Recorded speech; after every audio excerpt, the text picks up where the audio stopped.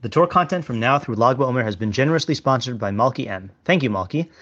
June is less than a month away, which means that I'll soon be transitioning into summer writing mode, with more Substack articles and fewer recorded shiurim.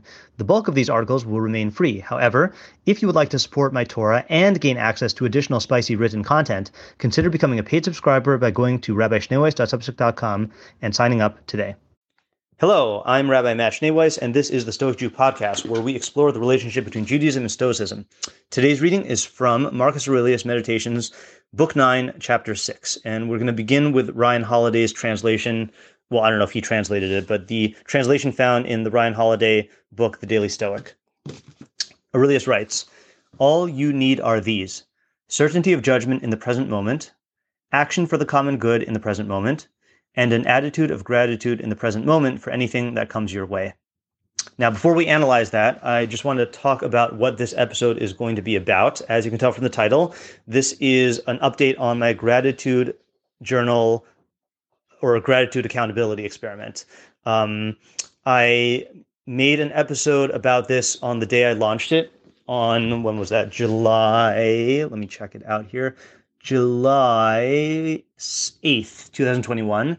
I made another episode about this on the 100th day on October 15th, 2021. And I had intended to make an update on the 200th day, but I was on winter vacation and I had decided to not make any content. And even though it was a struggle to not record an episode, even though I would post it later, I decided, nope, I'm not going to make any content on vacation, and I don't regret that decision. So I figured that since last night I did I did my 225th gratitude journal entry, that seemed like a nice, I don't know if you call it a round number, but a nice number to for another update. Okay, so this is going to be kind of a jumble of thoughts, both about the ideas of gratitude and my own experiences with this experiment. So let's start with the ideas. So when I saw that passage from Marcus Aurelius, I was very excited because I am always on the lookout for passages in the writings of the Stoics that talk about gratitude, and they are very, very few and far between. So when I saw this, I thought to myself, excellent, here's one that I've never seen before, and I'm going to make an episode about it. Only this morning did I realize that this is actually the same excerpt that I started off the gratitude experiment with, and I talked about it then. I don't know what I said about it then. There might be some overlap, but I'm going to share my thoughts about it this morning. So first thing I did this morning was I compared Holiday's translation with a couple other translations. So let me read all three translations I found again, and I just want to point out a few nuances here. So Holiday said, "All you need are these: certainty of judgment in the present moment, action for the common good in the present moment, and an attitude of gratitude in the present moment for anything that comes your way." The public domain translation, or one of them, the long translation, capital L, has it slightly differently: "Thy present opinion founded on understanding, and thy present conduct directed to social good, and thy present disposition of contentment with everything that which happens, that is enough." Okay, so whereas Holiday said an attitude of gratitude in the present moment for anything that comes your way, Long says the present disposition of contentment with everything which happens. Okay, and I think maybe I'm nitpicking here, but to me, attitude of gratitude, sounds like something that you kind of summon up, whereas present disposition of contentment to me sounds much more like a character trait of being a grateful person. So I actually like that translation better. And then Farquharson has what I think is the best translation. He says, "Sufficient are the present judgment that grasps its object, the present social act, the present disposition well satisfied with all that comes to pass from a cause outside the self." So that translation, instead of saying anything that comes your way or everything which happens, he says all that comes to pass from a cause outside the self. And then in Farquharson's commentary, he explains that what Marcus means is what is beyond one's own control, what he often calls in the language of his school the indifferent, objects such as pleasure and pain, good and ill repute. So I like that translation better because it underscores the foundation of Stoicism of making a distinction between what is within your control and what is outside of your control, and saying that you should have an attitude of what did he call it? Satisfaction or gratitude or contentment with everything outside of your control, which are these indifferents. Okay, so when I was reading that, I was thinking to myself, okay, outside of your things outside of your control, well, in Judaism, we refer to things outside of our control as coming from Hashem, right? We say Hakol bidei shemaim chutz mira shemaim. Everything is in the hands of heaven except for fear of heaven. And fear of heaven in that context, as the Rambam explains in Shmona Prakim, he says fear of heaven means everything within the realm of your own free will decision making. So everything outside of that is in the hands of heaven, is from God, whether through hashgacha pratis, personal individual providence, or through hashgacha klalis, the laws of nature. For an elaboration on that, you can listen to my the first episode of season 7, where I talked about my Rosh Yeshiva's clarification of that idea. But anyway, we talk in Judaism a lot more about. Well, let me back up again. So I was thinking about this in the context of how difficult it is to find Stoic writings about gratitude, and I've wondered why that's the case. And the Stoics also have an idea of God and of providence, and they do talk about God and providence, but seemingly not in the context of gratitude. So I was thinking about what accounts for this, and it's hard for me to say definitively because I don't really know Stoic metaphysics, nor am I interested in it. But just from my own exposure, I think one of the things that accounts for this is Judaism's unique stance on how to relate to God. On the one hand, we maintain that that God's essence is completely unknowable. Okay, as we are going to read in this week's Parsha in Kisisa, the Shabbos, where Moshe Rabbeinu asks Hashem, Hare'ini na es kavodecha, show me now your glory, which means I want to have knowledge of your essence. And Hashem responds, Lo suchal liros es panai ki lo yir'ani ha'adam b'chai, that you cannot see my face, meaning you cannot have knowledge of my essence, for no man can see me and live, meaning that as long as man is a mind operating through a physical body and the senses and the imagination, then our ability to have positive knowledge of God's essence is we have no ability to do that. It's always going to be distorted. So we can have no grasp of God whatsoever. And in fact, I feel like I've quoted this a lot this week, but let me just read one of my favorite quotations to this effect here. Give me 1 second. I should have looked at this ahead of time. We say, Rabbeinu Bachya ibn Pakuda, one of the first Jewish philosophers to write a book on philosophy, says, the ultimate result of your knowledge of God should be the confession and conviction that of his glorious essence, you are completely ignorant. If you form in your mind or imagination a picture or a representation of the Creator, strive to investigate his being, and then you will be convinced of his existence, and all likenesses of him will be rejected by you, so that you will find him through reasoning alone. So in other words, the only way to relate to God is through reasoning, not through imagination or through any likenesses. And the reason why is because we hold that God is absolutely one, has no parts, is absolutely non-physical, has no physical qualities, no emotions, cannot change. So we're talking about a very, very high order here in terms of a God that is very, very abstract and removed. Okay. On the other hand, the Torah's approach, which is also followed by Chazal, by the sages, is Dibra Torah Kalash B'nei Adam, that the Torah speaks in the language of man, which means that we use anthropomorphisms about God and describe him in physical terms and ascribe emotions to him, not because we believe that God has emotions or physical qualities, but because if we didn't do that, then God would just be a pure abstraction and it would be impossible to relate to him. And therefore, we begin on a baseline of a very sensory, imagination-based concept of God that we can that our emotions can attach to, and we gradually, as Rabbeinu Bachya says, strip that away to the point where we relate to him through reasoning alone. So it's a real it's a real tightrope here, walking on this tightrope of acknowledging the reality of God as a being who is completely beyond our understanding and has no qualities, and then speaking of him and relating to him as a being with qualities so that our emotions can relate to him. Now, again, I don't know what stance the Stoics take on this, but here's one thing I was thinking about. You look at that passage in Marcus Aurelius, and whereas he describes things that happen to you as either things which happen or as anything that comes your way, or as all that comes to pass from a cause outside the self. We relate to it as it's coming from Hashem, and we think of Hashem as a being. And again, even relating to God as a being is something that is inaccurate. Like, he is not a being, but we choose the metaphor of being because if you don't personify God, so then what ends up happening is you default into this position where you view yourself and human consciousness as the only being in the universe, and everything else that happens to you is just a blind force. And you end up basically feeling like you are the center of the universe, you are the center of reality, and everything revolves around you, and somehow you are owed this because you are the only being who can, you're the only being in the universe. You and your species are the only being in the universe. So I think it's very important. I guess what I'm trying to say is like this, and this is a theory that I'm developing.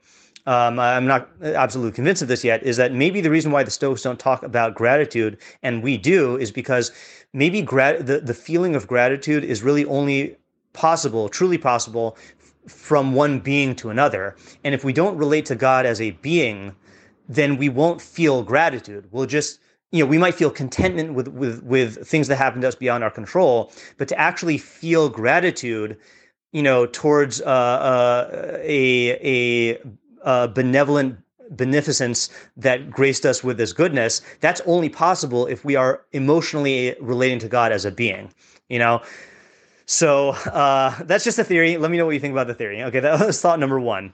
Another thought I had, let's just, okay, this is already too long of an episode. Let me wrap this up by just talking about my, what has changed or what realizations I've had in my gratitude experiment over the last 125 days since the last update.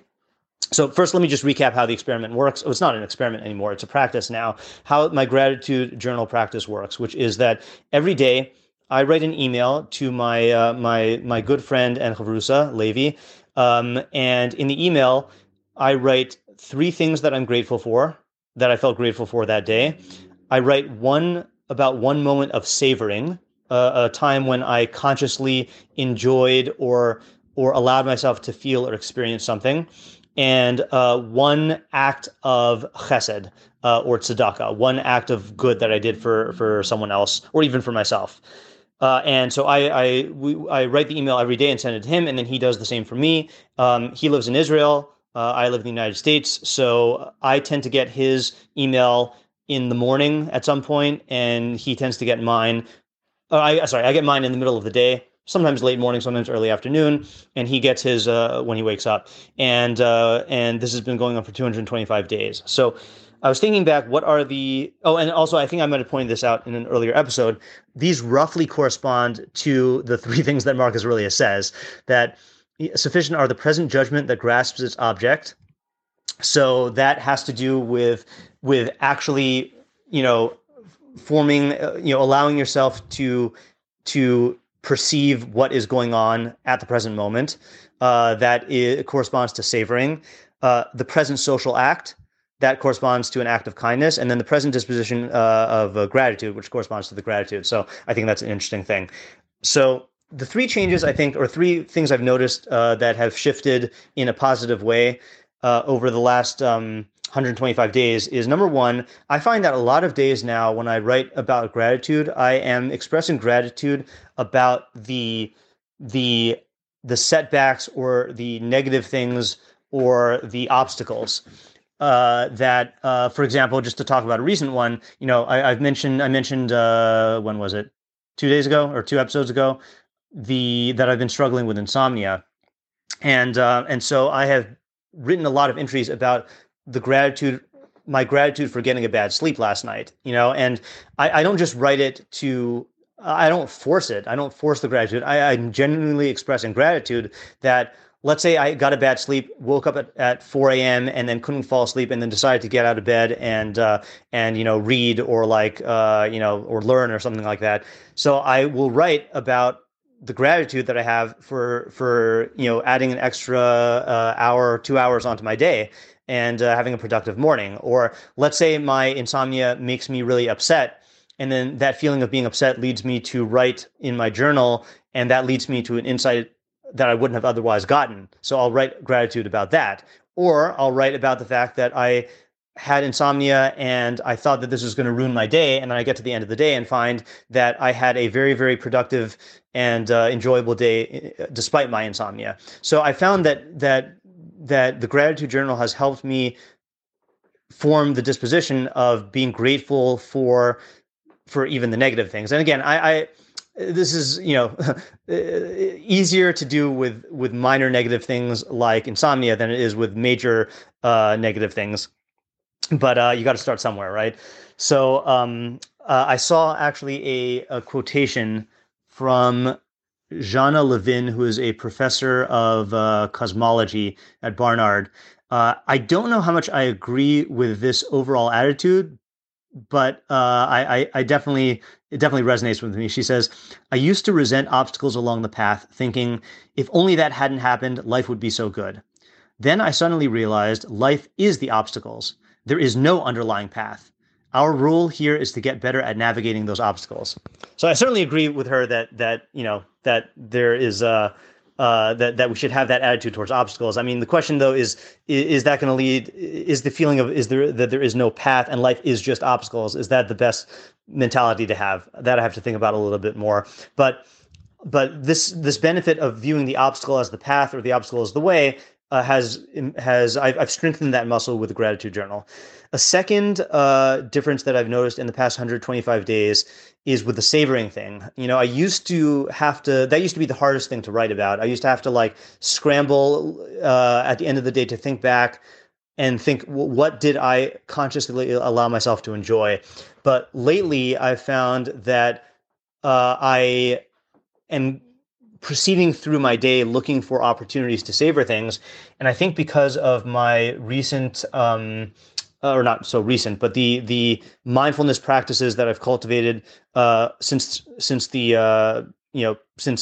September and October, and especially now since the beginning of February, have created a lot more space for allowing myself to savor things and to be present with the enjoyments that I have. Also, I think I've expanded the definition of savoring to include other things that are not intrinsically enjoyable. Like earlier this week, then it was extremely cold. I think it was, I think with the wind chill, it was like, I don't know, like 3 degrees outside when I walked to yeshiva. And so when I walked, it was very, very cold.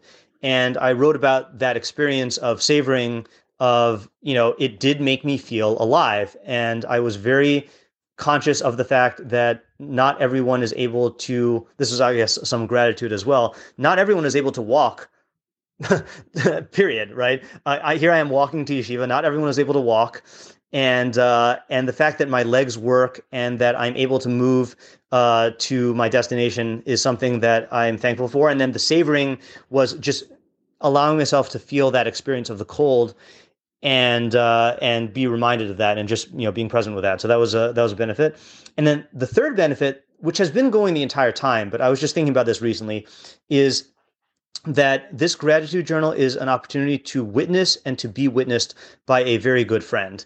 And I use that term witness because I don't really think, I can't think of a better term that, like, I think that a lot of life is lived with a certain type of loneliness. Not loneliness like, oh, I'm lonely, but loneliness in the sense of, you have your own experiences and thoughts that are in your own mind, and people can't see that, and I think that this is true even with people who have lots and lots of friends or who have a big family, that, like, you can, I don't know, like be married with 10 kids and, like, you still have your own thoughts and your own feelings, and it's very easy to just keep those to yourself. And I think that's why I think that this practice is very good to do with a friend or a chavrusa, because it's a relationship that exists in the realm of helping each other develop as human beings, but not with the complexities of like like a marriage or anything like that. You are friends, you've gone through similar experiences together, you learn together, and this is another component of it. And I find that I've gotten so much closer to Levi, and he's expressed the same thing in terms of me. And I think that like there are certain things that, not just certain things, many things on a day-to-day basis that I'm just not going to necessarily, I wouldn't have necessarily shared were it not for the fact that I was writing this gratitude journal, from like, I don't know, from, let's say, like personal accomplishments that are too minor to actually like, talk about, but I will express gratitude for, or complaints. I mean, complaining is not a good behavior, but if I am trying to see the good in the annoying things that happen to me, and I write about that in the gratitude journal, and have someone witness it, it just strengthens that attitude. And again, that's not something that is easy to do in the course of a day-to-day life of just like expressing those thoughts. And so I think it's been very, very good to be witnessed and to bear witness to